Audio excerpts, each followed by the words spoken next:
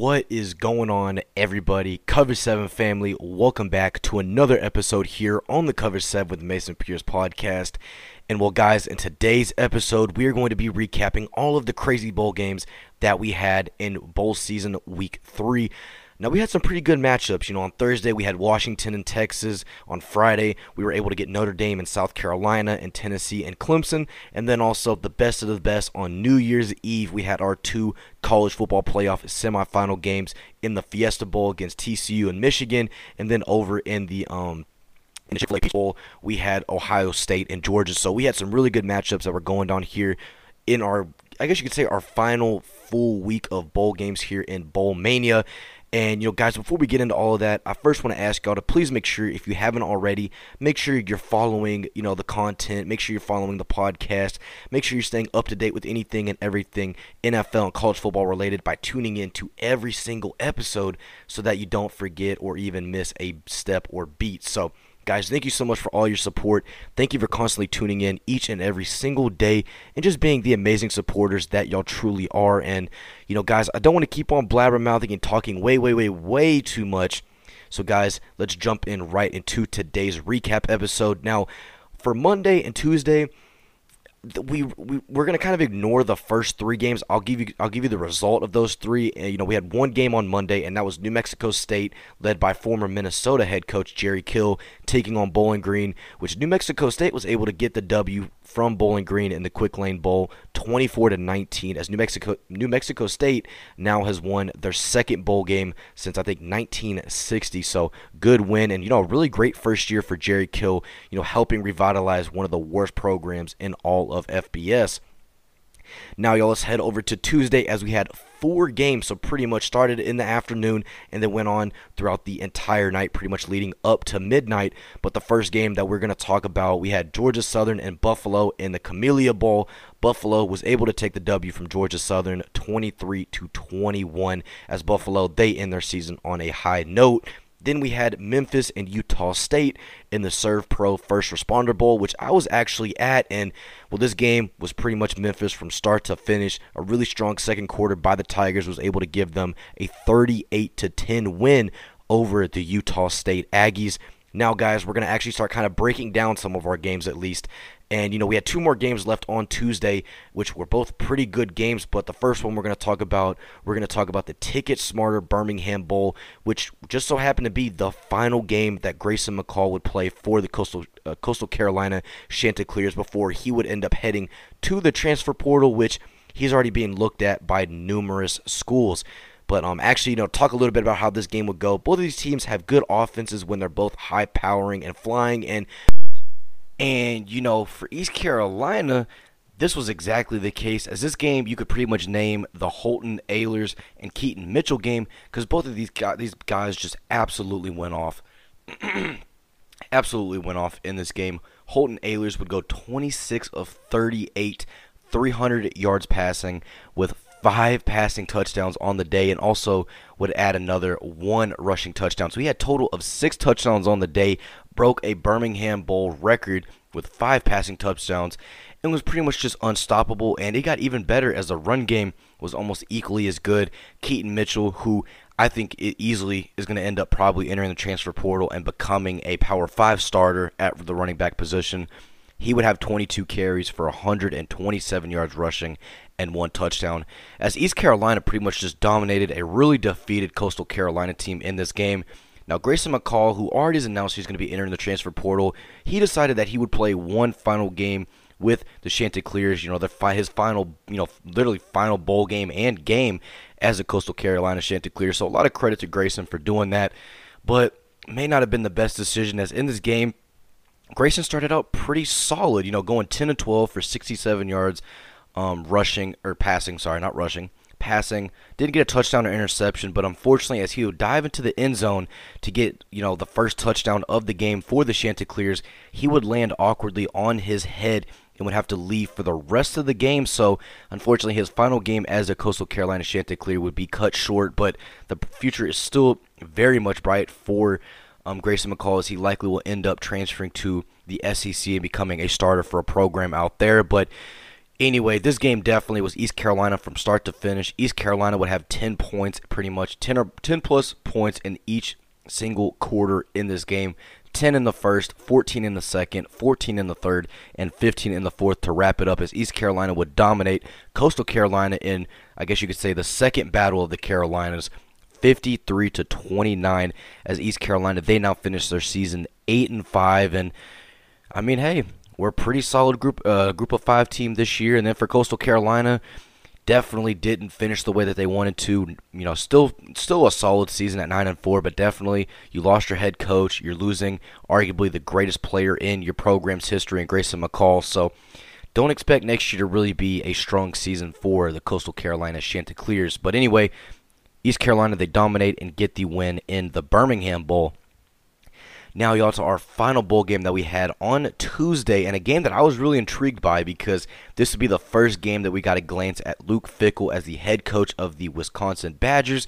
You know, left Cincinnati to go take the job at Wisconsin after Paul Chryst was fired, as Wisconsin would take on the Oklahoma State Cowboys in the Guaranteed Rate Bowl.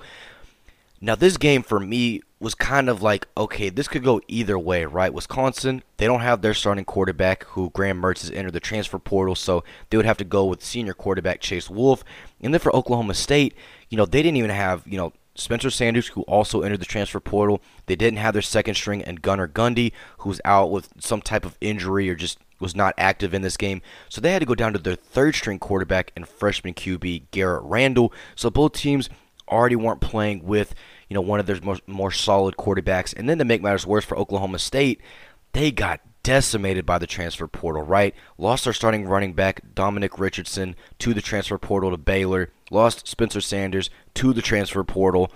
You know, and then also when you look at the defensive side of the football, lost one of their best defensive players in Mason Cobb to USC. So Oklahoma State going into this game was pretty bare bones, and definitely a lot of people, you know, had them kind of edged out of this game, myself included, because with Wisconsin, at least they were able to retain some pieces, and, you know, who I think is still one of the best running backs in college football, despite, you know, not really getting talked a lot this year due to the fact that Wisconsin's offense was not that great this season. And, you know, Braylon Allen, who is still a super talented running back, as his play style is pretty much very similar to Jonathan Taylor, the former Wisconsin Badger in and of himself.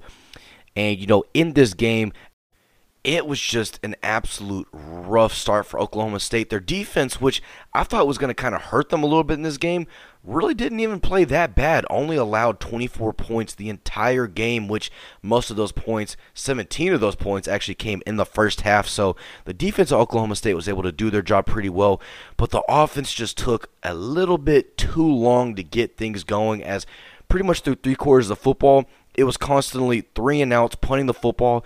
And let me look real quick at how many punts they had, because I remember watching the game and I saw, 10 punts. I'm like, whoa, like there's no way. You've already punted the ball 10 dang times. And when we look here real quick, let's see here. It was about I think it was about 12. I want to say about 12 to 13 punts, which Oklahoma State had in this game. So definitely not your formula to win a game, but you got to give a ton of credit to Wisconsin and their defense as well, as this was actually the first game that Luke Fickell was the head coach for Wisconsin, which I didn't even know you could do, being a new hire during the season.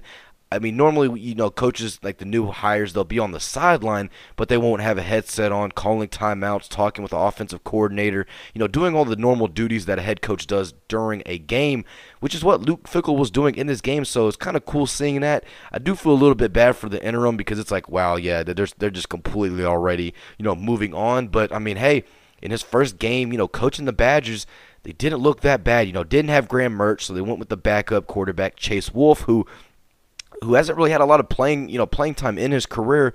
He looked pretty good. 16 to 26, 116 yards passing with 1 touchdown and 1 interception.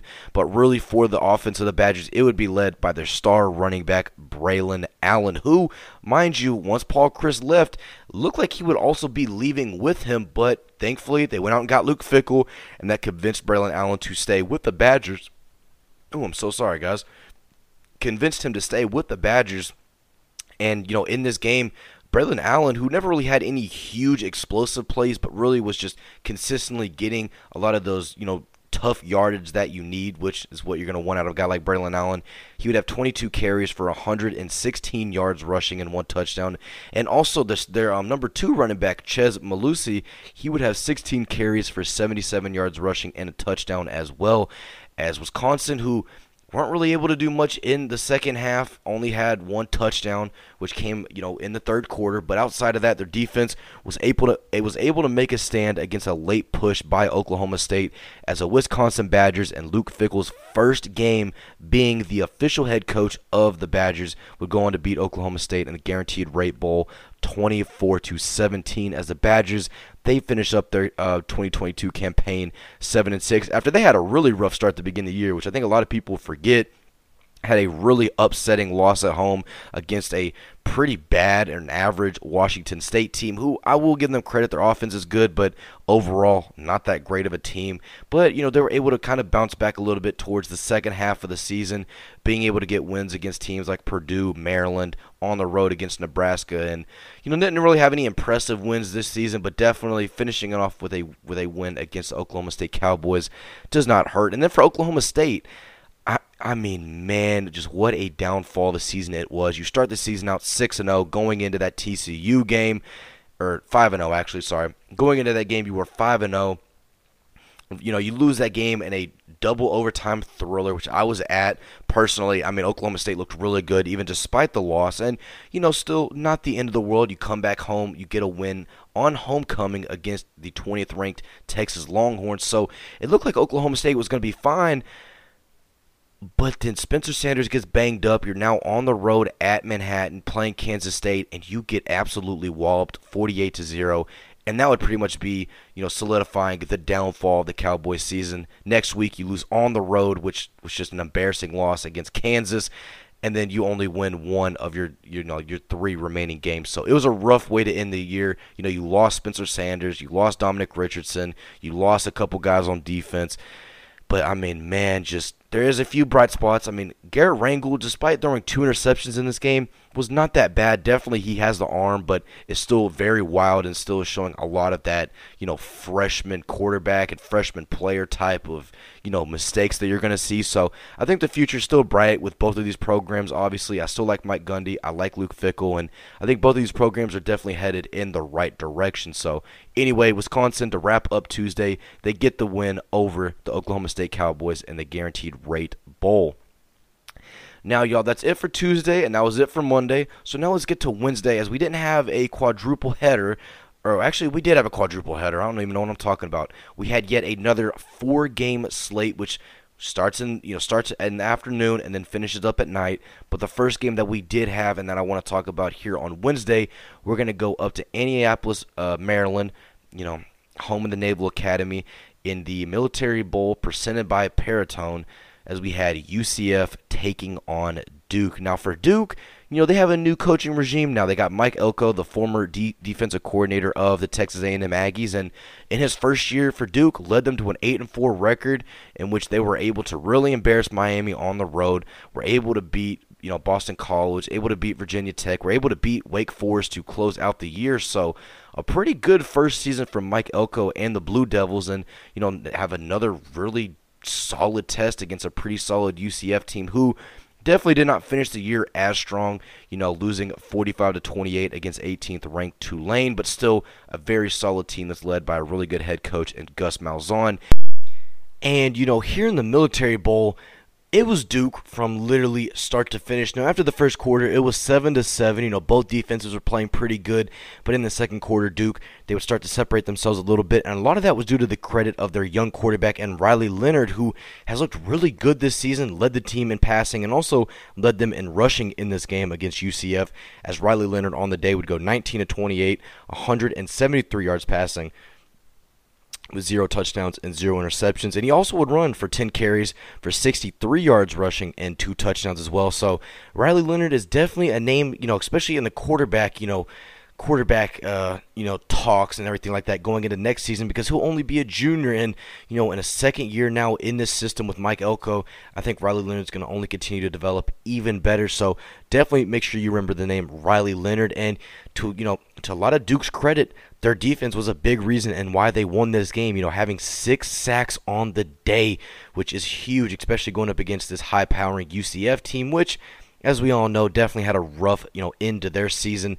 John Rice Plumlee in this game would go 21 of 34, 182 yards passing with 0 touchdowns and 1 interception. And, offensively, they just never could really get anything going. Outside of, 2 rushing touchdowns by Isaiah Bowser, UCF was pretty much limited to absolutely nothing on the day. So, to Duke's credit, which I had predicted, I said that, this Duke team under Mike Elko in his first season is completely revamped. And, well, we got another good example of it here in the Military Bowl as Duke would go on to roll past UCF 30-13 as under first-year head coach Mike Elko, the Duke Blue Devils go 9-4. And then for UCF, had a pretty solid start to the season despite losing to Louisville. Still had a pretty solid start to the year, but definitely the way it finished, probably the most embarrassing loss was against Navy. They finished the year now 9-5, and kind of talking a little bit, back now about Duke. I don't think Mike Elko is getting enough credit for what he's been able to do, with this Duke program. Which, nothing against Coach Cutcliffe or anything like that, but definitely this Duke team was not a team that I think really any coach would want to go to. But Mike Elko accepted the challenge, accepted the paycheck as well, and I would say, bringing this team to 9-4 in your first season is not too shabby. So great first year for Mike Elko and the Blue Devils as they would go on to beat UCF in the Military Bowl. Now, for the next game that we had in this Wednesday field of bowl games, arguably, which I personally think, and I know I've said it about some other games, I think this game was probably the best bowl game that we had the entire bowl season. Now, you'll hear me.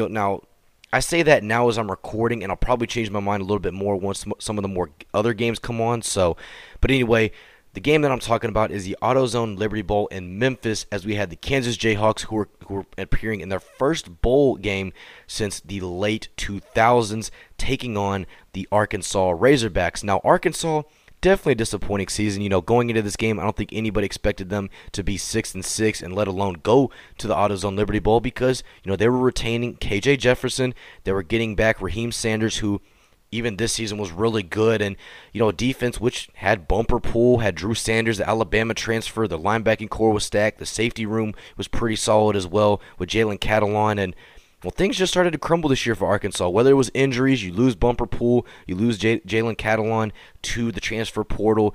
Drew Sanders already declared for the NFL draft. KJ Jefferson was battling with injuries the entire season, so definitely not the season that the Razorbacks wanted, but in this game, they would get off to a quick 24-7 lead at the end of the first quarter, and it looked like Arkansas was just simply going to, run away with this game. Jalen Daniels, who looked fantastic in the first 6 games, first 5 games really for the Kansas Jayhawks when they were 5-0. Got that shoulder injury against TCU, which was not a dirty hit for everybody out there that calls TCU a dirty team. That was not a dirty hit, but definitely an unfortunate play. And, ever since that injury, he really hasn't been the same quarterback that we got used to seeing, the guy that had a legit shot at being a Heisman candidate at the end of the season. But in this game, definitely the first half, it did not look like that whatsoever.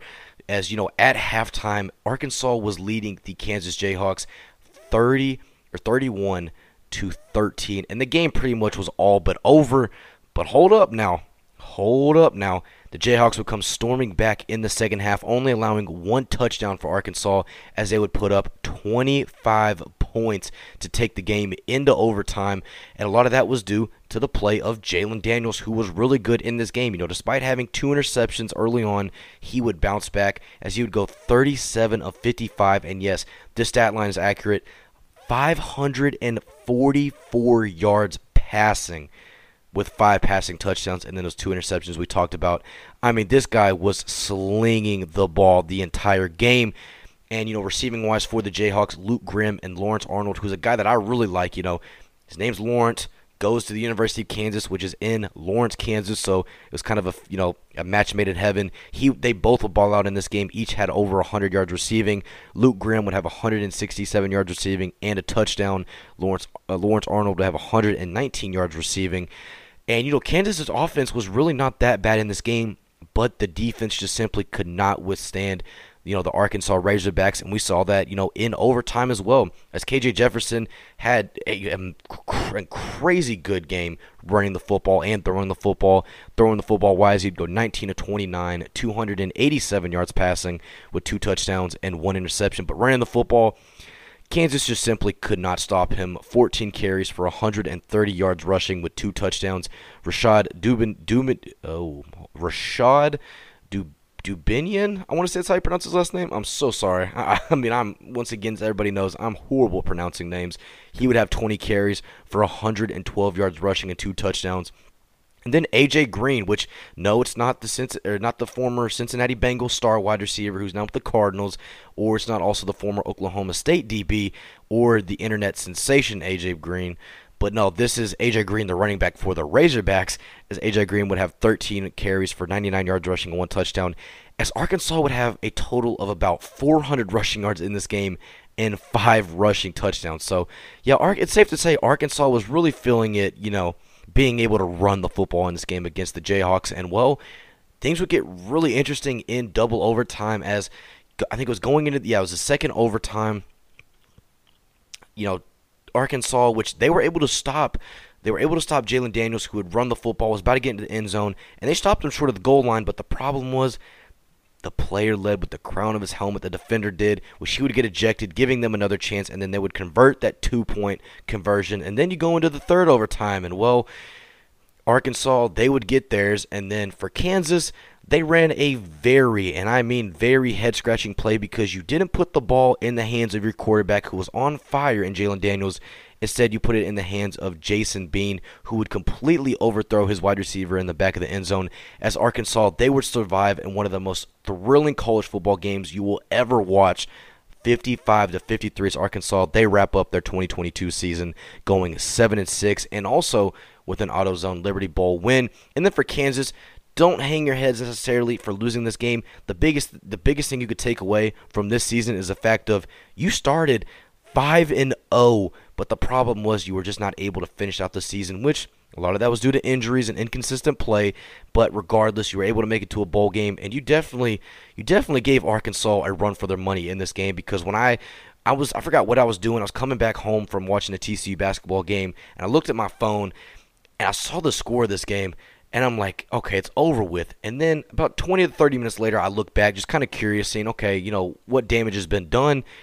And it was 38-38, and I'm like, there's no way that Arkansas let Kansas come back. But Jalen Daniels was showcasing a lot of that Heisman, promise that we saw early on in the season. And, well, I mean, it pretty much almost single-handedly gave them the win in this game. But woo pig sooie, they were able to survive as they would go on to beat Kansas in the AutoZone Liberty Bowl.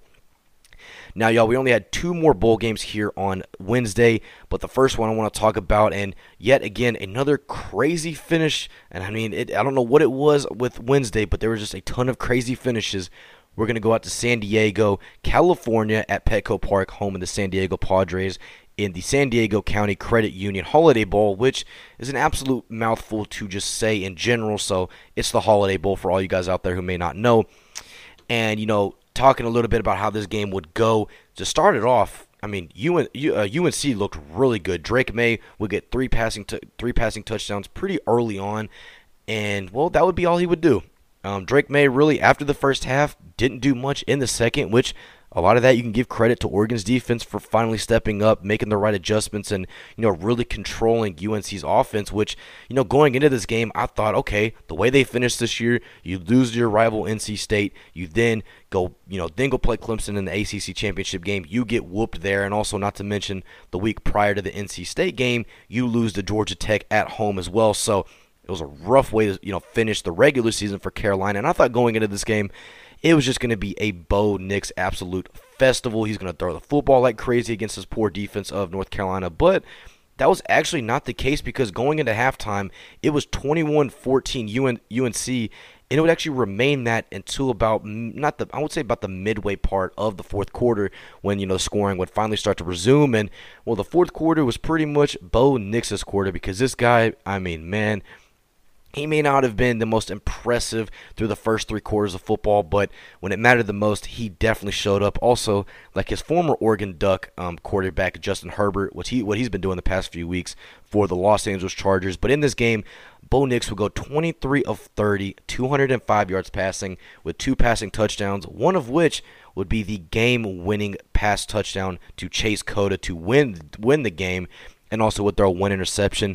But he wasn't even the biggest producer of offense in this game for the Ducks. It would actually be Bucky Irving, who has one of the best names that you will hear in college football. Bucky Irving, absolute amazing name, but also an amazing player, as he would have 13 carries for 149 yards passing with rushing, with 2 rushing touchdowns, as well as he really was kind of the focal point for Oregon throughout the entirety of this game, when the pass game, which really was not as strong, but for right reasons. You had a lot of guys enter the transfer portal. Kind of the most notable one was Tyquan Thornton, the younger brother of he's with the Patriots. I don't know why my name just went blank, or why his name went blank in my mind. But anyway, Oregon for the most part of this game really was not as offensively dominant as we've gotten used to seeing. Same with North Carolina, which we started to see a little bit towards the end of the season. But also, Drake May didn't have his top target in Josh Downs, who had already declared for the draft. The run game, which only had 116 yards rushing, really didn't help at all whatsoever. And I mean, gotta give credit to Oregon's defense for really stepping up in the second half and shutting down North Carolina's offense, as Oregon, on literally a double doink extra point, which I thought was going to be not good. We're going to get sent to overtime, 27-27 game, but luckily enough, it would hit the left upright, bounce right back through the goal post, and would give Oregon the win. Now, North Carolina, they would get the ball down to about, I think it was about Oregon's 40, I want to say. And, despite the best efforts of Drake May to get the ball into the end zone, the ball would just fall down, as Oregon will go on to make the comeback in the fourth quarter to win the Holiday Bowl against North Carolina 28-27 in an absolute nail-biter of a game, as Oregon, they finish up their 2022 campaign 9-3. And then for North Carolina, they finish up their season going 9-4. Or actually, Oregon, they go 10-3. I'm sorry, I'm looking at the past record. Oregon would go 10-3. And then for North Carolina, they would finish up their 2022 campaign going 9-5, which I don't know why the records aren't showing up properly. But regardless, definitely a really disappointing finish to North Carolina for their season, because, I mean, to think that Drake May at one point this season was considered, an Heisman favorite almost, but when you lose 3 straight games to Georgia Tech, NC State, and then to Clemson in the ACC championship game, it's not really going to help you out that much, but definitely the future is still bright up there in Chapel Hill. As Drake May, I think a lot of people forget, is just a redshirt freshman and still has a buttload of football ahead of him, so I'm still excited to see him. And then also on the opposite side, I'm excited to see Bo Nix return for one more year of college football, his second year in Dan Lanning's system. I think he's going to absolutely flourish, and definitely if you're in the Pac-12, you do not want to mess with Oregon next season. Now, y'all, we had one final game on Thursday, which we're going to go back down to my state, the state of Texas, in the Tax Act Texas Bowl, as we actually had a Texas team in this game going up against a Mississippi team, as we had the Texas Tech Red Raiders taking on the Ole Miss Rebels. Now, I thought this game from the get-go, it would be complete and utter Ole Miss domination, right? I thought Texas Tech did not have a shot in the world to compete in this game. And that's no, shot at Tech or anything like that. Yes, I might be a little bit biased as a TCU fan, but, I still like Tech. I still think they have they still have the potential to be a really good team under, head coach Joey McGuire, who had gotten a contract extension a little bit early on last week. But anyway, in this game, Texas Tech would just start out completely red hot, as they would score 26 points in the first half to Ole Miss's 7. Jackson Dart also really struggled in this game throwing the football. And, I'll give him a little bit of an excuse due to the fact that he did suffer a shoulder injury in this game, and he still toughened it out and played the entirety of the game. So, hats off to Jackson for doing that. You really don't see that a lot in nowadays college football and, NFL football for that regard. But, anyway, in this game, Jackson Dart, he would go 25 of 41, 361 yards passing with 2 touchdowns. When you just look at that, you're like, okay, that's not that bad. But he also would go on to throw 3 interceptions, which one of those would be the game-sealing interception. And, just really almost never could get their foot going offensively. Running the football stat-wise were not that bad, but when you watch this game, the way that Tech had schemed their defense, they made it to where, they pretty much forced Jackson Dart to throw the football, the entire game, which is why he had, 41 attempts on the day. Now, Quinshon Judkins, who was the best freshman running back in all of the nation, one of the top running backs in all of the nation. He did okay in this game at 23 carries for 91 yards rushing, but once again, hats off to Texas Tech's defense, which, as we all know, has not really been a team that's been known to stop some pretty good offenses, but in this game, they were able to do exactly that. Malik Heath for Ole Miss, he would have himself a solid game, 8 receptions for 137 yards receiving, and also had one receiving touchdown, which was an amazing one-handed catch right in the front corner of the end zone. Now, that touchdown really felt like, okay, Ole Miss could get right back into this game. Well, you see here is, you go for the 2-point because you had to. The refs miss a blatant pass interference or holding call, which would have given you another attempt. And then after that, you go for the onside kick. And Texas Tech, their hands team, immediately picks the ball up and runs right into the end zone to get the game-sealing touchdown. As Texas Tech, man, their offense was just pure dominant in this game. And, well, I guess you could say the MVP of this game would go to Tyler Shugg, the former Oregon quarterback, who definitely had a little bit of a rough tenure as a Duck, transfers to Lubbock, fresh start, everything like that. Dealt with injuries for a majority part of his, Red Raider career so far, but finally when he was able to stay healthy and get back into, actually playing football, Tyler Shugg has looked pretty good. Tyler in this game, passing and rushing-wise, was fantastic. Throwing the football, 24-39, 242 yards passing with 1 touchdown and 1 interception. And, for a lot of people that have never really watched Tyler Shugg, his main, I guess you could say quarterback trait is throwing the football, right? He's not really a mobile quarterback. But in this game, he completely erased that title. As in this game, Tyler Shugg would lead the Raiders in rushing touchdowns, as he'd have 25 carries for 111 yards rushing and 2 touchdowns. As Tyler Shugg and the Red Raiders would go on to upset Ole Miss in the Texas Bowl, 42-25. As Texas Tech, they now finished their first year under head coach Joey McGuire, 8-5. And then for Ole Miss, at one point in the season, they were 7-0. But, going to LSU, getting upset, that really derailed their season. And, for the rest of the season, they would only win 1 of their last 4 games, which would just barely be in a nail-biter against Texas A&M. So, definitely a rough finish for the Rebels. But for Texas Tech, a really bright future with Joe McGuire, who definitely is a great recruiter, was a head coach in the state of Texas in high school football. So, definitely still has a lot of roots there. And, I think Texas Tech might be a legitimate, another 8-4, 9-3 team in the Big 12. So, watch out for the Red Raiders next season in year 2 of Joey McGuire. Now, y'all, that wraps up all of our bowl games that we had on Tuesday and Wednesday. So now let's get to Thursday, as we had 2 pretty big, Big 12 bowl games. Now, the first one that I want to talk about, and, the first game that we actually did have on Thursday, we're going to go up to the Bronx. We're going to go up to the home of the New York Yankees at Yankee Stadium, as in the Bad Boy Mowers Pinstripe Bowl. We had the Syracuse Orange taking on the Minnesota Golden Gophers. And, for Minnesota, all they needed to do in this game was give the football to Mo Ibrahim, and they would be fine, right? That dude is an absolute workhorse. If you've never watched Mo Ibrahim, I highly suggest checking out his highlights, because this guy easily has the potential to be a great running back at the next level. And then for Syracuse, had a really great start to the season. Started the season 6-0, but losing on the road against Clemson pretty much derailed the rest of their season, as they would only win one more game the entire second half of the season, which would be the final game of the year at Boston College. So Syracuse wanted to be able to end the season on a good note, and we'll end this game up there in the Bronx where it was cold, which, no offense, both of these teams, they play in the cold, but for Syracuse, you play in a dome, so it's a little bit more different. But anyway, guys, let's actually talk about how this game would go.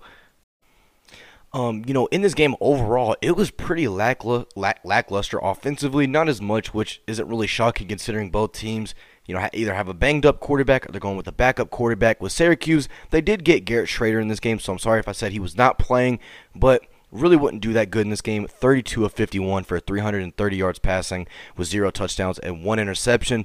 But there was history that was made in this game, and especially in the Big Ten and for Minnesota school history. And of course, we got to talk about the great Mo Ibrahim. Now, this guy, in my opinion, is one of the best running backs in Big Ten history, and in this game solidified himself as the best running back in Minnesota history. Which Minnesota, they've produced some pretty decent running backs.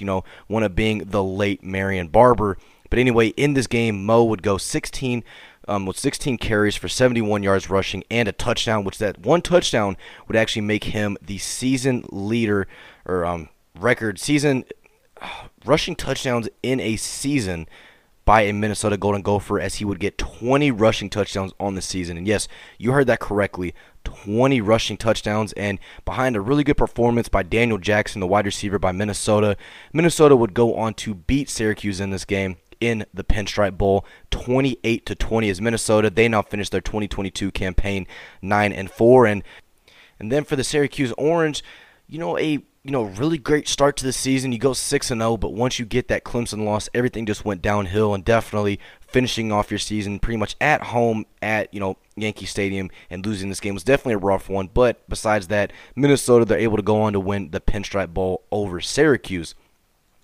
Now, y'all, for our next game that we had on Thursday, we're going to now go to some Big 12 bowl games, and this was not necessarily the day if you were a Big 12 fan or just a fan of, the two biggest programs in the Big 12. But the first bowl game that we're going to talk about, we're going to go all the way down to Orlando, Florida in the Cheez-It Bowl, as we had the Oklahoma Sooners taking on the Florida State Seminoles. And I think it's safe to say at this point now, Jordan Travis is a legitimate Heisman candidate going into 2023. This guy who, to start his career, was really rocky, played with a couple rough Florida State teams, but still showed a lot of flash. But this season, under Mike Norvell, finally getting settled in this system and having all the weapons around him with guys like Trey Benson, Trayshawn Ward, Johnny Wilson, who had an absolute monster game today in this game against Oklahoma. But Jordan Travis, stat-wise, not looking at all of the plays he made and everything like that, he would go 27 of 38, 418 yards passing. Now, mind you, Jordan Travis is mostly known as a running quarterback. Now, he has a good arm, but really, he's mostly going to kill you with his legs. So, huge day by Jordan Travis, as he would also throw 2 touchdown passes and 1 interception. And for Florida State, I talked a little bit about how Johnny Wilson, who is a former Arizona State Sun Devil, and wanted to make a new change, right? Herm Edwards wasn't working for him, everything like that. Comes down to Tallahassee, Florida, and he's absolutely flourished in Mike Norvell's system, as Johnny Wilson, to wrap up his 2022 campaign, literally gets a third of his total season receiving yards, as he would have 8 receptions for 202 yards receiving. What an absolute monster day by Johnny Wilson. Also would get helped out a little bit by Ontario Wilson, who would have a receiving touchdown, and Marcuston Douglas, who would also have a receiving touchdown as well. So for Florida State's offense, which kind of sputtered a little bit through the first 3 quarters of football, they would finally get things clicking, and in the fourth quarter, which they would put up 17 points and would ultimately lead to the game-winning field goal over Oklahoma. And then on the flip side for the Sooners, their offense really didn't even play that bad in this game. Definitely struggled a little bit with fumble issues. Dylan Gabriel had one in this game. Luckily enough, it didn't go to Florida State. And then Gavin Sawchuk, who's a running back for OU, he would have what would end up being the game-changing fumble, which Florida State would get it right back and then go down the field and score. So definitely was a rough day turnover-wise for OU, because they really had a lot of costly turnovers, but running the football, they were really giving Florida State a run for their money. Javonte Barnes had 108 yards rushing with a touchdown, a freshman that I know a lot of OU Sooner fans are super excited to see how he develops in, Brent Venables and Jeff Lebby's system. And then also Gavin Sawchuk, who probably is not going to get talked about for the right reasons, due to the fact that, yes, he had pretty much the game-losing fumble, but he had himself a pretty solid day, 15 carries for 100 yards rushing and a touchdown. Dylan Gabriel would also would nod 1 rushing touchdown as well. And, throwing the football too, the Sooners didn't do that bad. 14-24, 243 yards passing with 1 touchdown and 0 interceptions. And, going into halftime, it really looked like, okay, OU might be able to, snag this one away from Florida State. And, considering Mike Norvell's past history in bowl games, which during his time at Memphis when he was a head coach, he was 0-4 in bowl games. So definitely he was looking to get, that first bowl win. And, well, finally, his wish would come true, as Florida State would go on to kick the game-winning field goal. OU would get the ball back, but really would not be able to do anything with less than a minute, as Florida State would go on to win the Cheez-It Bowl 35-22 over this over the Sooners, who now finish with a losing record for the first time since the 90s. And then for Florida State, they finished their season on a really good note, 10-3, and are able to reach the 10-win mark for the first time, I think I want to say since about 2014, 2016, somewhere around that time frame. So absolute great season for Mike Norvell. Definitely had a little bit of a rough, rocky start to his Florida State career, but man, has he really done a good job. And going into 2023, Florida State has one of the top recruiting classes in the country, in the top 25, and I definitely think the Seminoles are not a team you're going to want to mess with going into next season. Now, y'all, we only had one more game on Thursday, which it was still another Big 12 game, and like I talked about, Thursday was really not the Big 12's day. It was absolutely not, as we're going to go down to San Antonio, Texas. So we're going to go out west a little bit, as we had the Texas Longhorns taking on the Washington Huskies. Now, first and foremost, I want everybody to understand this. Texas did not have a decent amount of players in this game, right? And a lot of them were key contributors. They had their top two running backs out, Bijan Robinson, who's going to likely end up a first-round pick, Roschon Johnson, who's going to be a mid-round pick, who those guys were pretty much the main contributors on offense for the Longhorns.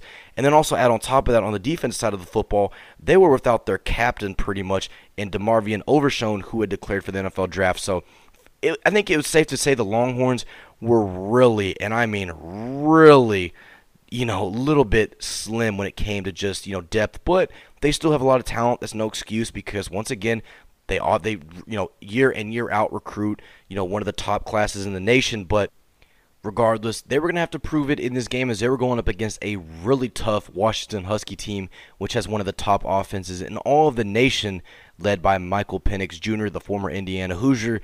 But in this game, really rocky start to Texas. I mean, through the first 2 quarters of football, they only were able to get a field goal. Quinn Ewers, who was constantly under pressure the entire game, really struggled throwing the football. Xavier Worthy, who was a top target in this game for Texas, a guy that's still kind of been circulating a little bit as potentially a guy that might hit the transfer portal. He continues to have drop issues, which is something he's really, struggled with during his sophomore season this year. Last year was a freshman All-American, had all the hype in the world going into this season, but definitely I would say has disappointed, and a lot of that is due to the fact that, well, to be frank, he's dropped a lot of passes, and we saw that once again in this game.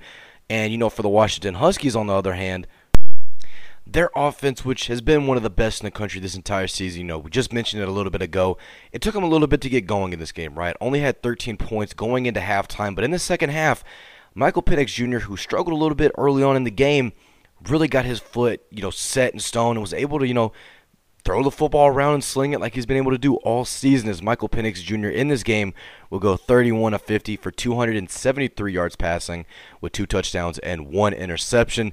And, I mean, this Texas defense, which really didn't even play that bad in this game, I mean, only allowed, 28 points and, going up against Washington, their previous game against Washington State, they pretty much scored almost about 150. So for Texas's defense, not a bad game. But the offense just was so bad, and I don't really want to put a lot of that on Quinn Ewers, because Quinn didn't even play bad in this game. He'd go 25 of 36, 200. Let me refresh that real quick.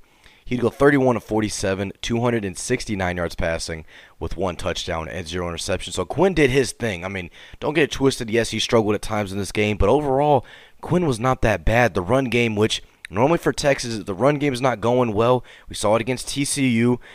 They're going to end up losing that game. And, well, when you don't have your top 2 backs and now you're down to your 3rd string and Keelan Robinson, who really hasn't seen that much playing time all season, not really a good thing for you, as Keelan would have 27 rushing yards on the day, and Texas would only have 51 total.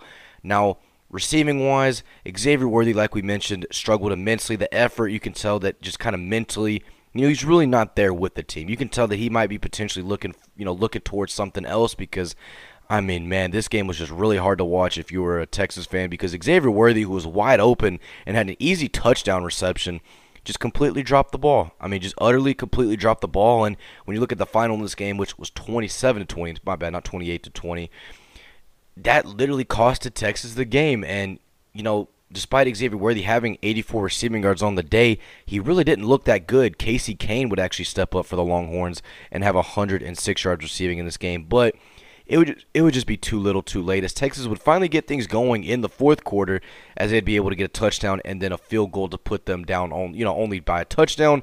Now, they attempted an onside kick, which I think they really didn't need to, because they still had 2 timeouts left. It was like a minute and 30 left. So worst case scenario, you get the ball back and you have, you still have a lot of field to cover, but not as much. But they decided to go for the onside kick and test their luck. Washington recovers. Now, Washington would end up, punting the ball, but it would go down. I think it was inside the Texas 25.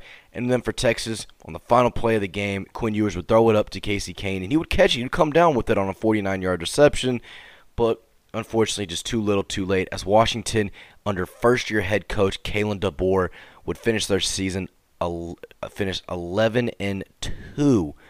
I mean, what a first year for Kalen DeBoer. The former Fresno State head coach comes over to Washington in his first year, a team that went 4-8 last season, which a lot of people forget, and completely revamped them. Their offense has become one of the best in the nation, and I mean, the future is going to be really bright for Washington, as, also, too, they get Michael Penix Jr. back next year as well. So Washington is another team that, I mean, hey, kind of similar to Florida State, you do not want to mess with them because they have a veteran quarterback that, to be frank, both of those guys are definitely, Heisman contenders. Michael Penix Jr. simply for his arm and how he's able to sling the football, and then you got Jordan Travis for FSU, who has just a ton of athletic ability. But anyway, Washington would go on to beat Texas 27-20 in the Alamo Bowl, as Texas, they finish up their season 8-5, and, well, 2 consecutive, I would say, disappointing seasons so far under Steve Sarkisian, and a lot of that can be put on whether it's coaching issues, which we saw a lot of in the TCU game, being there up close and personal. Definitely were a lot of questionable times.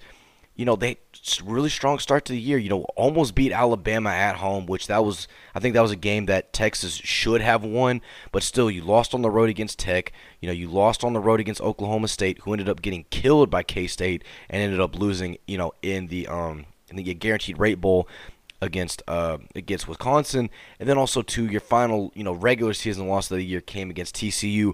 But I mean, still, despite those 4 losses, they're not that bad. But I mean, there's been moments where they've really been tested. I mean, really been tested. Iowa State was one of those games that kind of opened the eyes for a lot of Texas fans because, and realistically, Texas only won 24-21 against the Cyclones, and well, we saw how bad Iowa State was this year as well. So Texas, they've got a lot of things they need to work on. I mean, they've got a huge recruiting class coming in next season. And if you're a Texas fan and you're already done with, Steve Sarkisian and everything like that, give him one more year. Give him 2023. If you sit at 7-5, 8-4 once again, and you're headed to another Alamo Bowl game, then yeah, I think even the boosters would probably at this point say, yeah, it's time to move on. Things just they're just simply not working out. And I wouldn't be shocked to see if he still gets about 2 more years. But regardless, I think another disappointing season, and especially you end the year 8-5, which for Texas, with all the talent you have, you should not be ending a season 8-5. But anyway, Washington, to wrap us up on Thursday, they beat the Longhorns 27-20 in the Valero Alamo Bowl.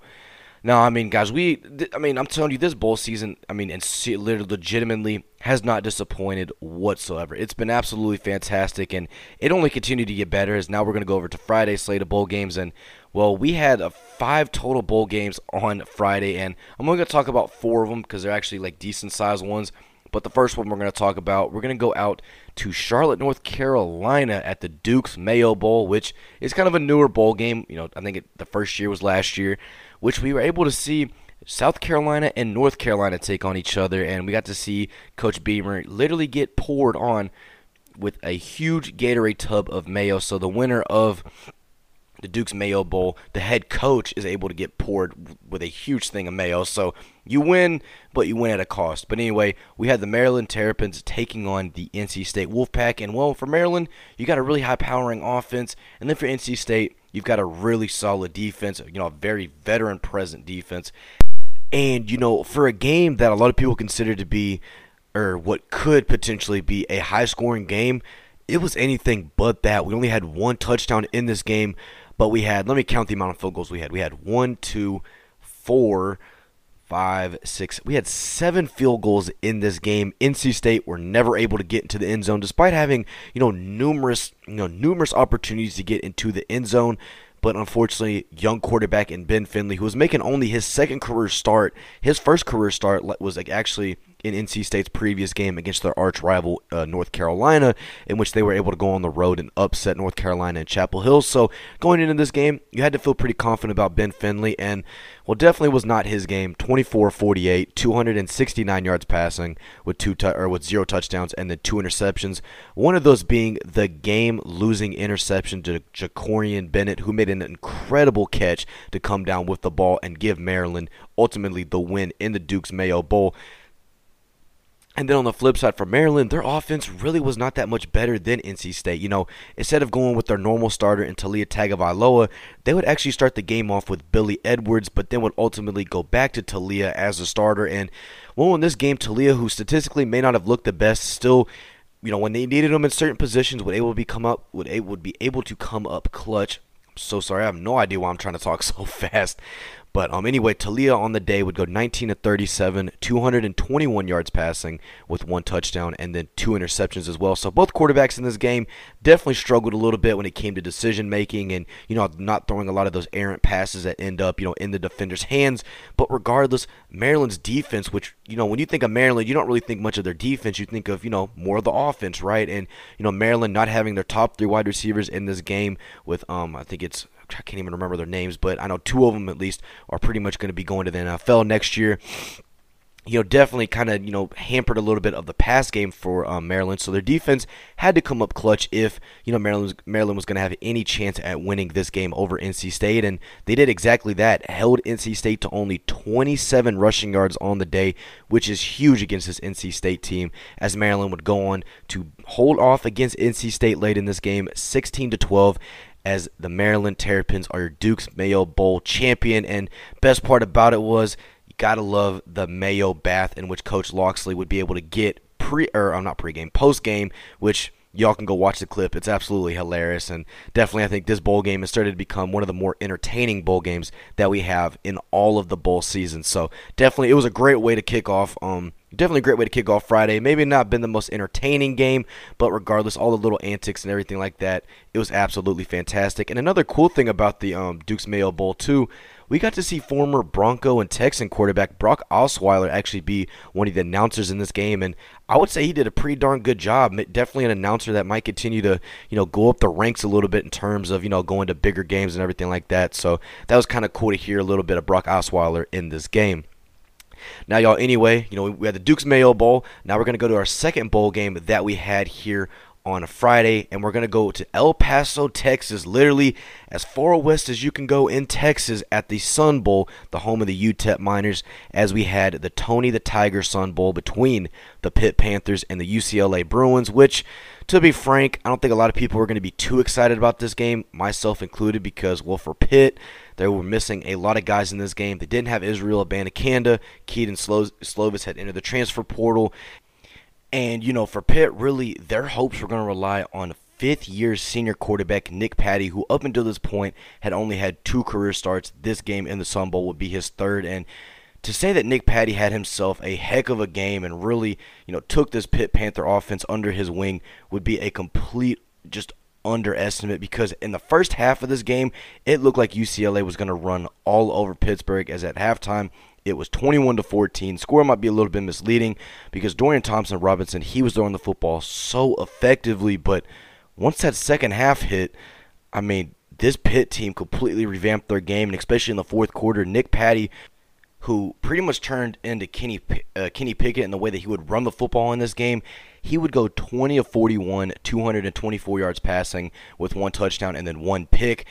But running the football would be really what helped keep this Pitt team in the game, despite, you know, punting the ball back to UCLA, who Dorian Thompson-Robinson would leave the game with a back injury. Ethan Garbers, the younger brother of former Cal Bear quarterback Chase Garbers, he would lead the Bruins all the way down the field to get the game, you know, what at that point would have been the game-winning touchdown. But then, with I think it was a little bit under a minute left in the game, Pitt would get the ball right back, and Nick Patty had one of the best drives you would ever see. He had a huge 41-yard rush that pretty much set Pitt right in prime position for the game-winning field goal. And, you know, just so happened to be that their kicker in this game was 4 of 4, you know, on field goal attempts, you know, prior to that field goal attempt. And, Well, despite the wind being against him, he would kick it right through the uprights as Pitt would go on to upset UCLA in the Tony the Tiger Sun Bowl 37-35. And, for UCLA, this one is an absolute heartbreaker, right? The first half, you had all the momentum in the world, probably shouldn't have been able to win this game, but then going into the second half, things just completely switched. It looked like Pitt easily had this game. And then you come right back. Dorian Thompson-Robinson had a rough second half. Not a rough first half. He looked good, but in the second half, just looked absolutely horrendous. But he'd go 15-23, 270 yards passing with 2 touchdowns and then 3 interceptions, which when you look at it back now, those 3 interceptions really did cost this UCLA team the game. But outside of that, it was just a heartbreaker, and it was kind of painful to watch, especially seeing DTR, who would leave the game with a back injury. He's been with this team when they were at their absolute lowest, and during this season was with them when during their absolute highest, and it was one of those games where it was entertaining. Don't get it twisted. This game definitely is what makes bowl season so special. And, for UCLA, their offense, which played really good in this game, TJ Harden would have 111 yards rushing and a touchdown, which at that point would have been the game-winning touchdown. And then Cam Brown also had 115 yards receiving. But the defense of UCLA is really what would cost them once again, as we've seen it in games against Arizona. We saw it against, Oregon. We saw it, almost against Cal. UCLA has been UCLA could have been one of the best teams in the Pac-12, if not the best team in the Pac-12. If their defense was able to hold up against a lot of these offenses. And going up against Pitt, this was a game that UCLA, especially considering all the guys that Pitt did not have in this game on the offensive side of the football, they easily should have won. But regardless, got to give your hats off to Pitt in this game for battling it thick and through, and especially Nick Patty, who only has three career starts through 5 years in college. Waited his time to get up to this point, and hey, he played one hell of a game as Pitt once again will go on to beat UCLA in the Tony the Tiger Sun Bowl 37-35. Now, y'all, we're gonna go to our next game that we had on Thursday, and man, this was an absolute fun one to watch. And if you watch this game, you know exactly why. As we had the Notre Dame Fighting Irish taking on the South Carolina Gamecocks, and for both of these teams, they both had pretty strong finishes to the year. Notre Dame at home against number 4 Clemson at the time were able to upset them. South Carolina, at home against number 5 Tennessee at the time, they were able to upset them. And then also South Carolina that following week in the last week of the regular season were able to upset Clemson on the road, who is their rival. So both of these teams with some pretty strong finishes to the season. But, in the case of South Carolina, they were missing a lot of key contributors on offense. Marshawn Lloyd, their top running back, he entered the transfer portal. They also lost Jaheim Bell to Florida State. They also lost their number 2 tight end, Austin Stogner, who originally was a package deal with Spencer Rattler, coming over from Oklahoma. He has now returned to Oklahoma.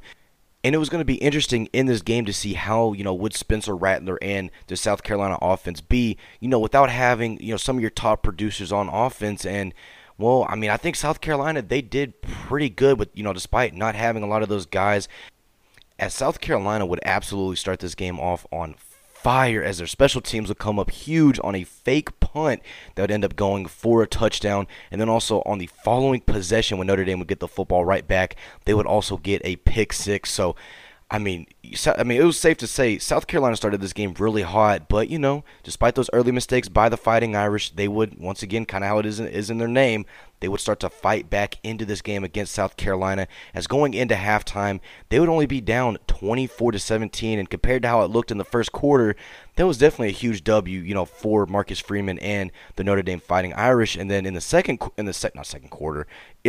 half, Notre Dame, they would get the ball back first, and on that first drive, they would go down the field as Tyler Buchner, who was originally the starter to open the season for the Fighting Irish against Ohio State, but he would go down with the injury, also due to a lot of the fact that it was just a lot of inconsistent play. That Drew Pine would come in and be the starter.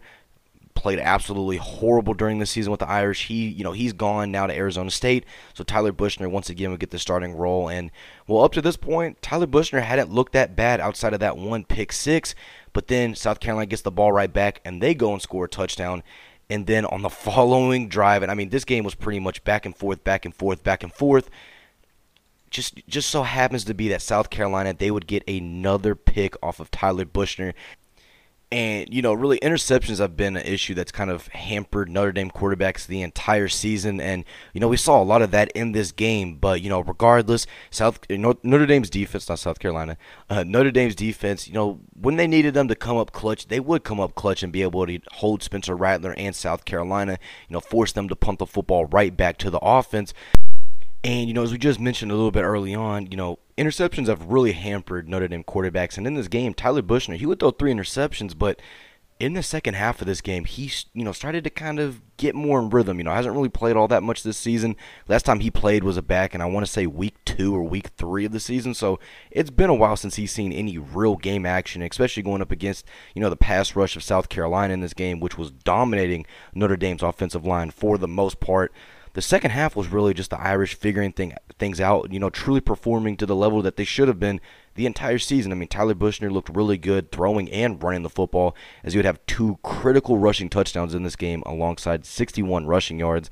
And then Audric Estime, who I absolutely love, I think is one of the more underappreciated running backs in all of college football. He had 95 rushing yards on the day. Logan Diggs would have 89 rushing yards and 1 touchdown, which would end up being kind of the game-changing touchdown, so to speak. And then for South Carolina in the second half, definitely there was a few questionable calls, but kind of just offense got a little bit more slower, not really being able to get things going, punting the football right back to Notre Dame, and just really that's kind of what ended up killing them in this game. And on the final drive, Tyler Buchner, he would connect with starting tight end Mitchell Evans, who for the most part of the season really didn't play, dealt with some injury issues, and obviously the guy right in front of him just so happens to be the best tight end in Notre Dame history in Michael Mayer. So very limited time that Mitchell Evans has seen this season, but in the time that he played in this game, he came up really critical for the Notre Dame Fighting Irish, which included getting the game-winning touchdown. Now there was still some time left on the clock, so South Carolina would get the ball back, but in that little time frame, they were not able to do much.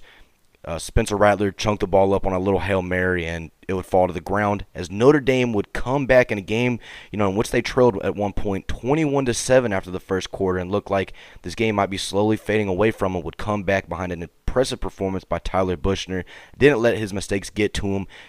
Made the adjustments he needed to. Utilized his legs a lot more, and that was one of the recipes and one of the little ingredients in how Notre Dame would win this game. So Notre Dame would go on to beat South Carolina in the Gator Bowl 45-38 as Notre Dame, they now finished their 2022 campaign 9-4. And then for South Carolina, still an impressive year considering how it started the middle of the season.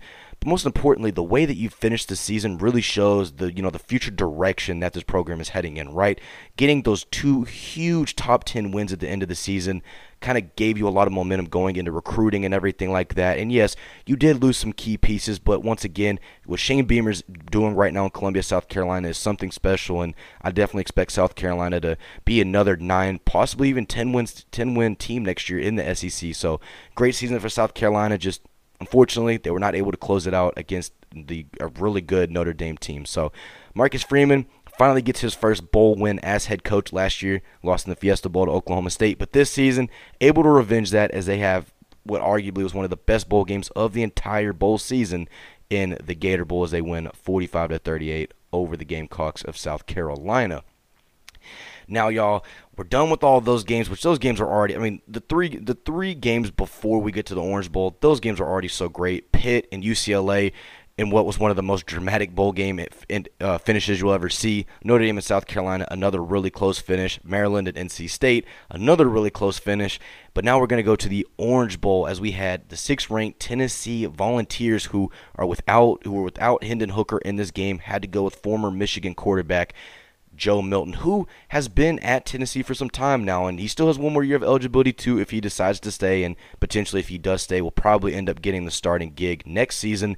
But in this game, they're going to be taking on the now Cade Klubnik-led Clemson Tigers. DJ Uiagalelei, as we all know, is headed to Oregon State. So now in comes true freshman 5-star quarterback Cade Klubnik in one of the biggest moments of his career, right? Obviously, not in the playoffs or anything like that, but definitely a bowl game of this size, it could be a little bit nerve-wracking to such a young quarterback. And, in this game between Clemson and Tennessee in the Orange Bowl, it was already going to be a great game because you have 2 orange teams, Tennessee with their orange, Clemson with their orange, taking on each other in literally the bowl game called the Orange Bowl. So it already was going to go off to a great start. But anyway, actually talking football now and how the game would go.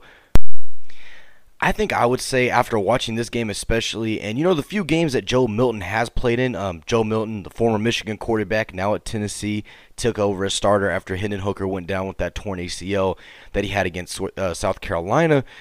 I really, watching a little bit of his starts against Michigan, the few starts that he's had, here at Tennessee, I'm like, okay, this kid's got an incredible arm. Watching it in general, this kid can throw the football like it's nothing. Pretty much up there with guys like, Josh Allen of the Bills and then Patrick Mahomes of the Chiefs. And he showcased a ton of that in this game against Clemson. As he would go 19 to 28, 251 yards passing, with 3 passing touchdowns and 0 interceptions. Joe Milton looked like the real deal tonight against this Clemson defense, which is honestly really not that bad. I mean, obviously they don't have Brent Venables anymore as he's off to Oklahoma, but still, regardless, it's not a bad Clemson team. And, Joe Milton, who's likely going to end up, having at least 1 year being the full-time starter for Tennessee next year. I think if you're a Vols fan, definitely watching this game, you felt really confident going into the new year and new season next year. And, offensively, I mean, they played about as well as you could want them to play. Squirrel White really emerged in this game, who is a really small wide receiver, really fits the nickname Squirrel that his grandmother gave him, as he would have 9 receptions for 108 yards receiving and 1 touchdown. I mean, this was pretty much Tennessee from start to finish because Clemson's offense and even special teams were just god-awful in this game. And first I want to talk about Clemson special teams because their kicker in this game, and it's BT Potter. So his name's BT Potter. He's been with Clemson for a while now, very veteran kicker, and he's known for being a pretty reliable kicker. And well, in this game, he would start out kicking the football by missing 3 straight kicks, 3 straight field goal attempts on back-to-back-to-back possessions. Not a way that you're going to be able to beat a team like Tennessee, let alone even attempting a field goal. You're not going to really be able to compete with Tennessee's offense, but missing 3 straight field goals normally is going to end up, setting you up for failure. But regardless, his final 2 field goals in this game he would actually make, so at least he ended it on a positive note. But, offensively, for Clemson, they just could not get anything going. Cade Klubnik now in his first real career start in their last game that they played against North Carolina in the ACC championship game. It was almost like a start, except the fact that he just didn't get the first drive. But regardless, this was his first official start, and definitely was a little bit of a rough one to say the least. Constantly had pressure in his face because, Clemson doesn't have the same offensive line as they've always had. When they had Trevor Lawrence, when they had even Kelly Bryant. I know it's kind of a name a lot of people kind of forgot about. And it definitely showed in this game because Cade Klubnik was literally running for his life the entire game as he'd go 30 of 54, 320 yards passing with 0 touchdowns and then 2 interceptions, one of which would be the game-sealing interception, which, to be frank, the game was already over at that point. But regardless, for Clemson this year, their biggest thing has been running the football. If you get Will Shipley going, you get just, your running backs going in general, you're normally going to be set up for success. The problem was that Tennessee Volunteer defense, which we always kind of joke a little bit about because they always give up so many points.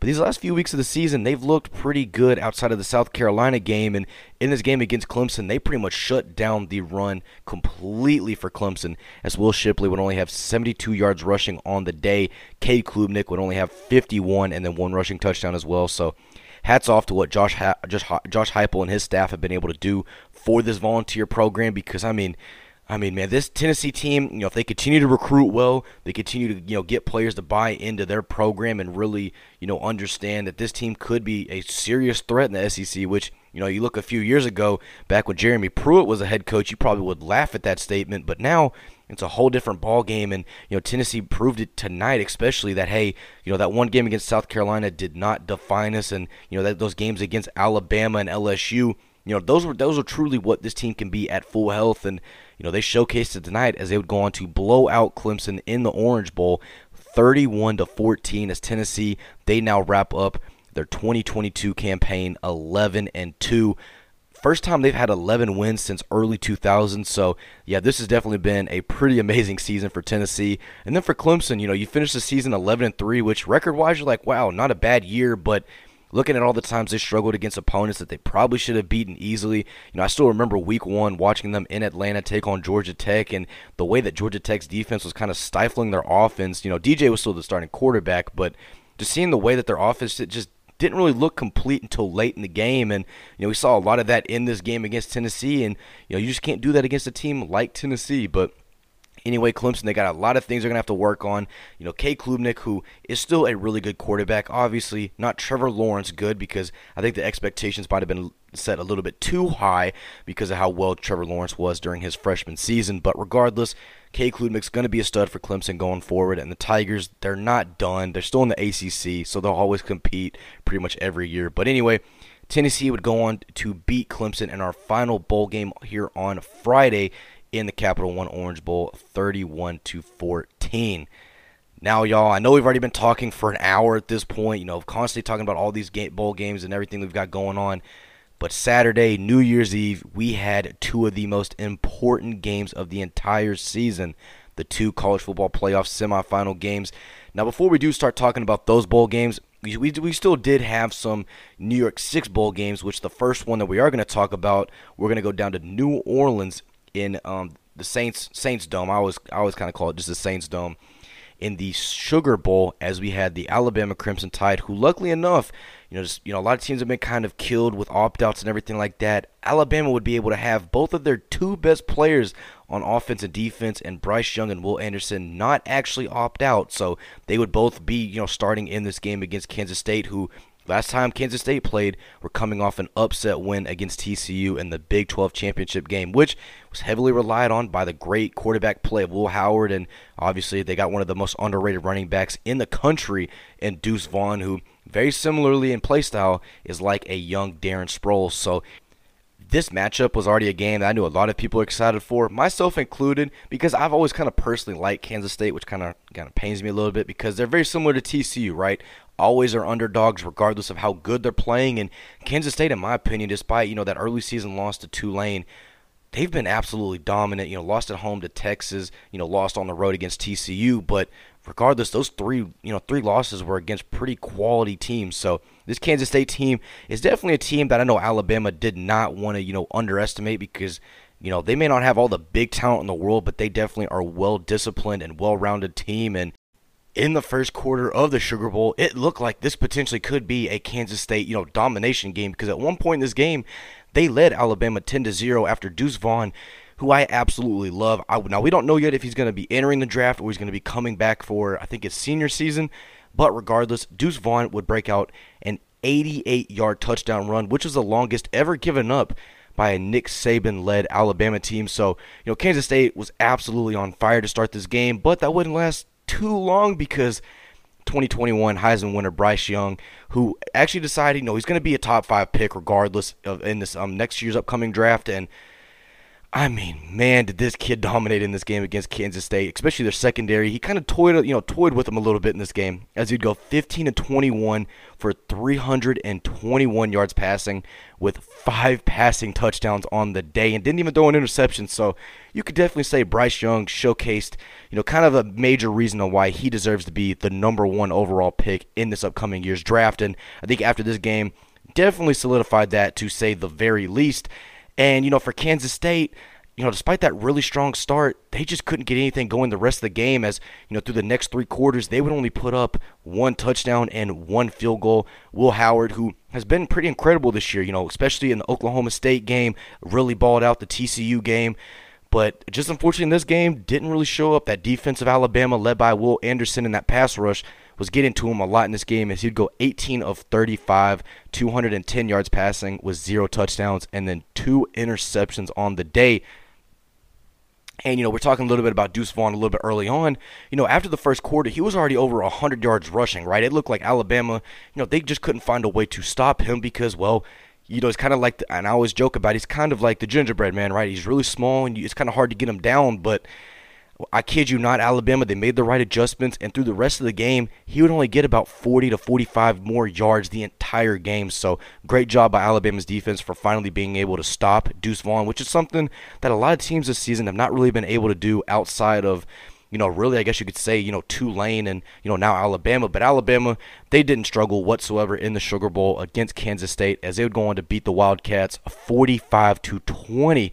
as Alabama, they now finish their 2022 campaign 11-2. And then for Kansas State, you still have a really bright future. What Coach Kleiman is doing up there in Manhattan, Kansas is something special. And, I mean, yes, this was a rough game, but you're going up against a team which, I always talk about, well, you can buy talent, but that doesn't mean talent's going to, get, real good chemistry or anything like that. But you could definitely tell the talent difference in this game, and it definitely showed as, Alabama pretty much cruised to an easy victory against the Kansas State Wildcats in the Sugar Bowl to kick us off on New Year's Eve.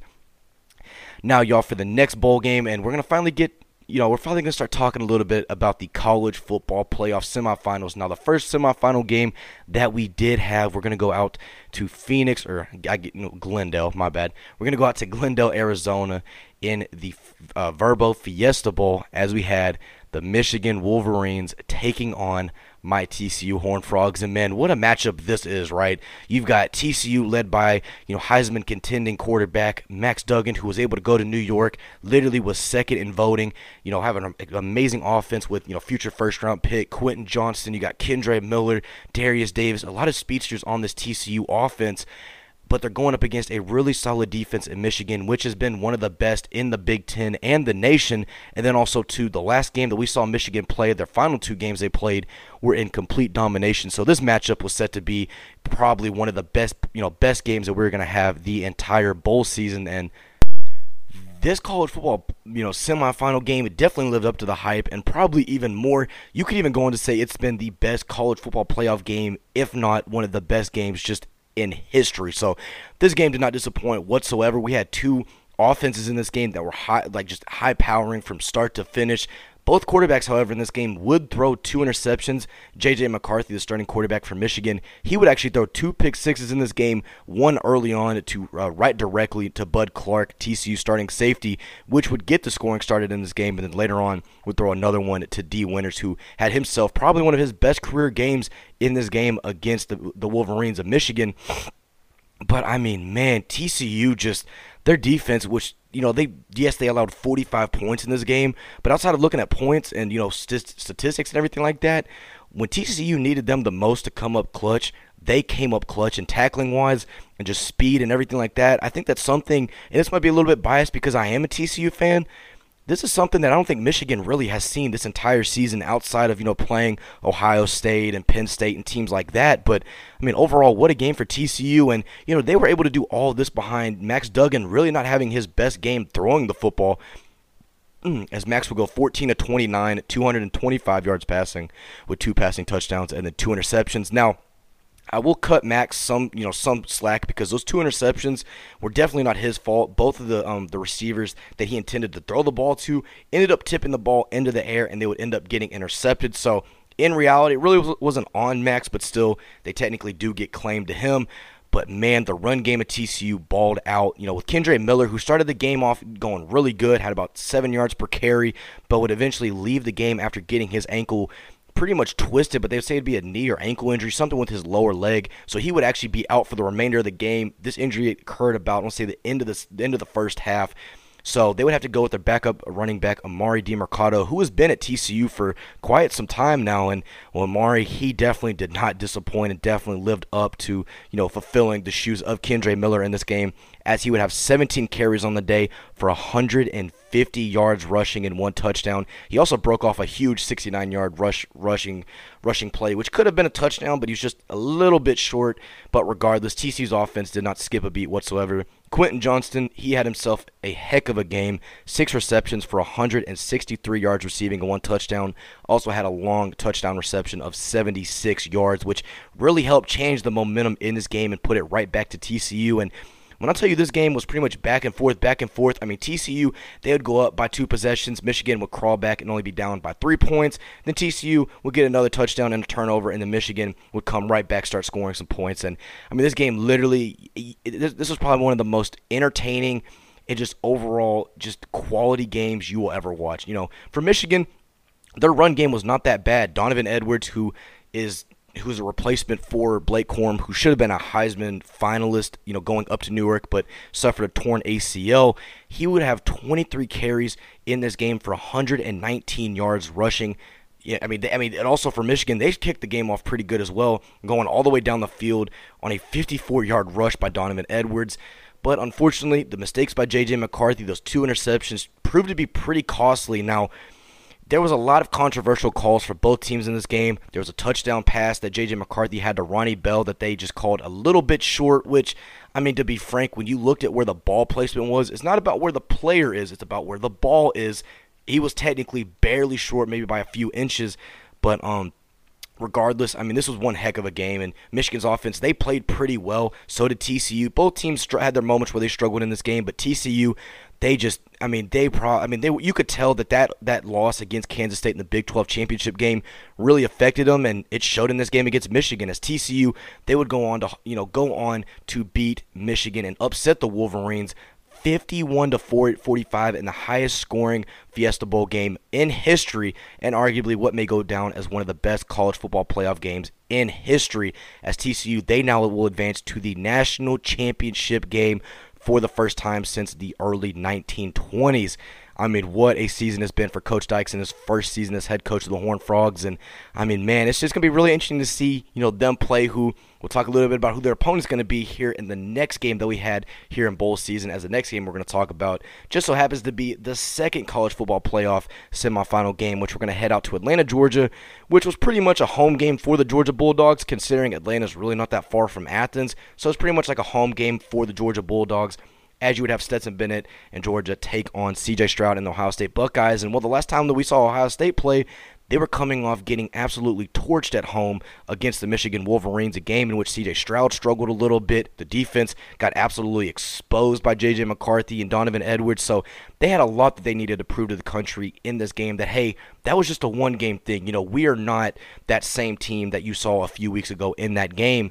And, for Georgia, just got to continue to keep your domination. I mean, this team is one of those that, if you ever see on your schedule, you're dreading because it's pretty much almost a guaranteed loss. And, well, for Stetson Bennett coming off, national championship winning season last year, going into the season having the same expectations, they were pretty much set into prime position to, win another national championship despite losing, all of those defensive guys to the NFL draft. So this matchup was set up to be another really good game, and very similar to the other college football playoff semifinal game that we did have. It absolutely did not disappoint whatsoever, as we were able to see really good quarterback play in this game. C.J. Stroud, the starting quarterback for the Buckeyes, who is probably going to end up being a top 10 pick in this upcoming year's draft, very similar to Bryce Young of Alabama. He went off in this game, 23 of 34, 348 yards passing with 4 touchdowns on the day. And with him, Emeka Egbuka and Marvin Harrison Jr., they were connecting pretty darn well. Before Marvin Harrison Jr. would get knocked out of this game with a concussion, which he got a nasty hit in the back of the end zone, which was not a dirty hit by any means. I definitely think you could have called it targeting, but regardless, still was not a dirty hit. Tried to, get the ball out of the receiver's hands. But Marvin Harrison would have himself a great first half, getting 5 receptions for about 100 yards receiving and 2 touchdowns. And then Emeka Egbuka, he balled out also too, really has helped fulfill that role that once was formerly, Jackson Smith and Jigba's spot, due to him pretty much being out the entire season with the injury. But Emeka in this game, he would have 8 receptions for 112 yards receiving and 1 touchdown. But despite such a great offensive performance by the Buckeyes, when it came down to crunch time, when it, was pretty much neck and neck towards the end of the second half, the defense kind of just, opened up a lot of holes for Georgia to just absolutely throw the football all over them. And Stetson Bennett, up until this point of the game, really hadn't been anything special, but was still doing pretty good. Had an early pick, I think, early in the first quarter, but outside of that, had, been steadily improving throughout the game. And, well, Stetson Bennett, man, he looked fantastic in the fourth quarter, throwing for about 190 yards just in the fourth quarter, and would go 10 of 12 with also a passing touchdown. So, or two, actually it was 2 passing touchdowns. So, yeah, safe to say Stetson Bennett really improved his game late in the game. And, well, his total stats on the day were 23 of 34, identical to C.J. Stroud, 398 yards passing with 3 touchdowns and 1 interception. I mean, this was a game that for Georgia, it was really rough in the first half, really rough. I mean, offensively, you got things going in the second quarter, putting up 17 points, but Ohio State, they would put up 21 in the second quarter as well. And in the third quarter, you got shut out, but finally in the fourth, things would start to click even more as you finally would be able to get into the end zone just a tad bit more. And Brock Bowers looked pretty good in this game, had a clutch first down, which would set up a Georgia, I think it was a field goal. And regardless, just Georgia, when it came up to them being clutch in this game, they showed up, and Ohio State would get the ball back after Georgia would score the go-ahead touchdown as they would lead 42-41. Ohio State, led by C.J. Stroud, they would pretty much just march down the field with ease as they would get down into Georgia territory. I'd say about the 30-yard line or so, as it would set up what should have been the game-winning field goal for their kicker, Noah Ruggles, who up until this point had been 2 for 2, kicking field goals. But unfortunately for Noah, the pressure would get to him just a little bit as he would miss the kick completely wide left of the goalpost, as Georgia, with a late comeback win, would be able to go on and win the Chick-fil-A Peach Bowl 42-41 over the Ohio State Buckeyes, as Georgia, they still remain undefeated at 14-0 and now advance to the College Football National Championship, which they will face off against my TCU Horned Frogs, who were able to upset Michigan early on Saturday. And then for Ohio State, definitely a game in which your offense played pretty well. Defense had moments where it looked good, but ultimately, when it mattered the most, just were not able to stop Stetson Bennett and the Georgia Bulldog offense. But regardless, not a bad season. But, the conversation still continues. Is Ryan Day really the guy that's going to lead, Ohio State to another national championship win? And that question, as of right now, is no. I mean, he's getting recruits. He's getting a lot of guys. I mean, don't get it twisted. They have an amazing recruiting class coming in the class of 2023. So I think Ohio State, they'll be fine, but definitely this was a game that I think Ohio State should have put away pretty soon, or should have put away pretty early on in this game. But regardless, can't count out. Man, I'm telling you, just cannot talk. Just can't count out the Mailman and the Georgia Bulldogs as they go on to now try and defend their little national championship belt against my TCU Horned Frogs, which I think that's going to be an amazing national championship game. But anyways, y'all, that's going to wrap up bowl season week 3 recap episode. I mean, there was so much great games that we had going on, all of the midweek bowl games that we had, which included an absolute thriller in the AutoZone Liberty Bowl between Kansas and Arkansas, a 3-overtime finish. We also had Texas Tech beating up on Ole Miss and Lane Kiffin. We also had Texas and Washington in a game which, safe to say Steve Sarkisian definitely lost his cool a little bit in that game, and just so many more amazing finishes that hopefully y'all were able to listen to in today's episode. So guys, once again, I appreciate the heck out of y'all for simply dropping a listen. I hope y'all are having a great New Year's Day. I hope y'all are spending it with family, watching some NFL football, as there's tons of games going on today. But regardless, thank y'all so much for all your support this past year. It's truly been a blessing of mine to be able to do this each and every single day. I know we may not be the biggest community yet or anything like that, but simply the small little community that we have going on means the absolute world to me. So guys, once again, thank you so much for all that y'all do. Please make sure that you do stick around, and if you like the episodes, we post pretty much almost daily. We don't post on the weekends really, except on Sundays, normally for college football recaps, but that'll be kind of slowing down due to this season pretty much being over. But regardless, please make sure that you check out each episode and interviews, because we drop on a consistent and daily basis. So hopefully you guys enjoy all the new things that we have coming y'all's way. So guys, once again, thank you so much, and I will catch y'all in the next one. Peace, y'all.